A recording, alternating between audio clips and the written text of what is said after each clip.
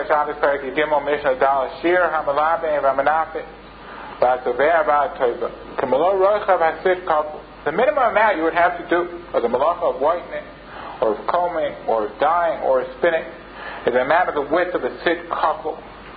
The amount of the beggar of a sid couple, which is the space between your thumb and your index finger when you pull them apart.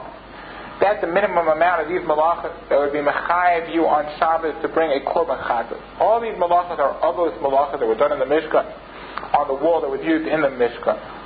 And somebody who does enough of these malachas on a piece of wool the size of the space between your thumb and your index finger when you pull them apart, he would be chayav for these malachas.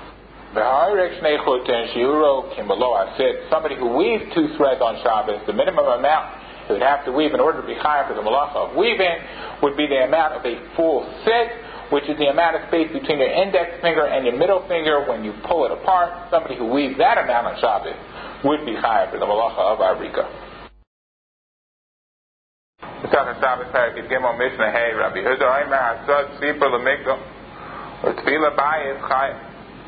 Rabbi Huda said somebody who trapped a bird into a closet or a deer into a house would be chayim. The malacha of Seder. Seder means trapping. It's one of the 39 malachas. And a bird would only be considered trapped if it was trapped into a closet. However, if you trap a bird into a house, you would not be chayim for the malacha of Seder, since even after the bird is trapped into the house, it's difficult to grab the bird, since the bird will fly around the house, while a deer would be considered trapped if it was trapped into a house. Because once the deer is in the house, it's very easy to grab the deer, so you would be chayav for the malacha of Seder. The Chachamim say that a bird is considered trapped only if you trap it into a closet.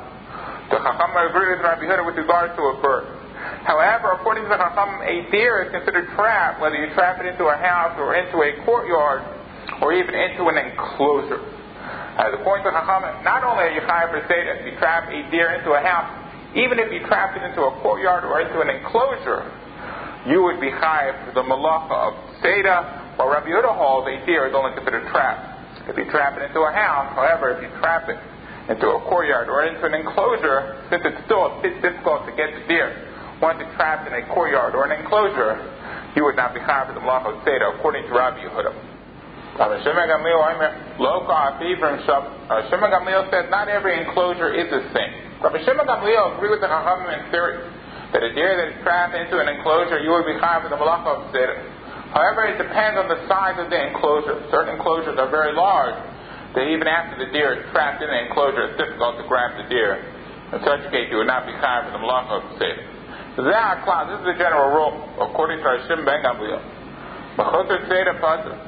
If a deer is trapped in an enclosure, and even after it's trapped, it still lacks Seder, you're still going to need to trap it again after it's in the enclosure. You cannot grab this deer in one lunge, you're going to need to trap it. In such a case, you would not be chayav for trapping the deer in the enclosure, since even after the deer is in the enclosure, you still need to trap the deer, you cannot get it in one lunge.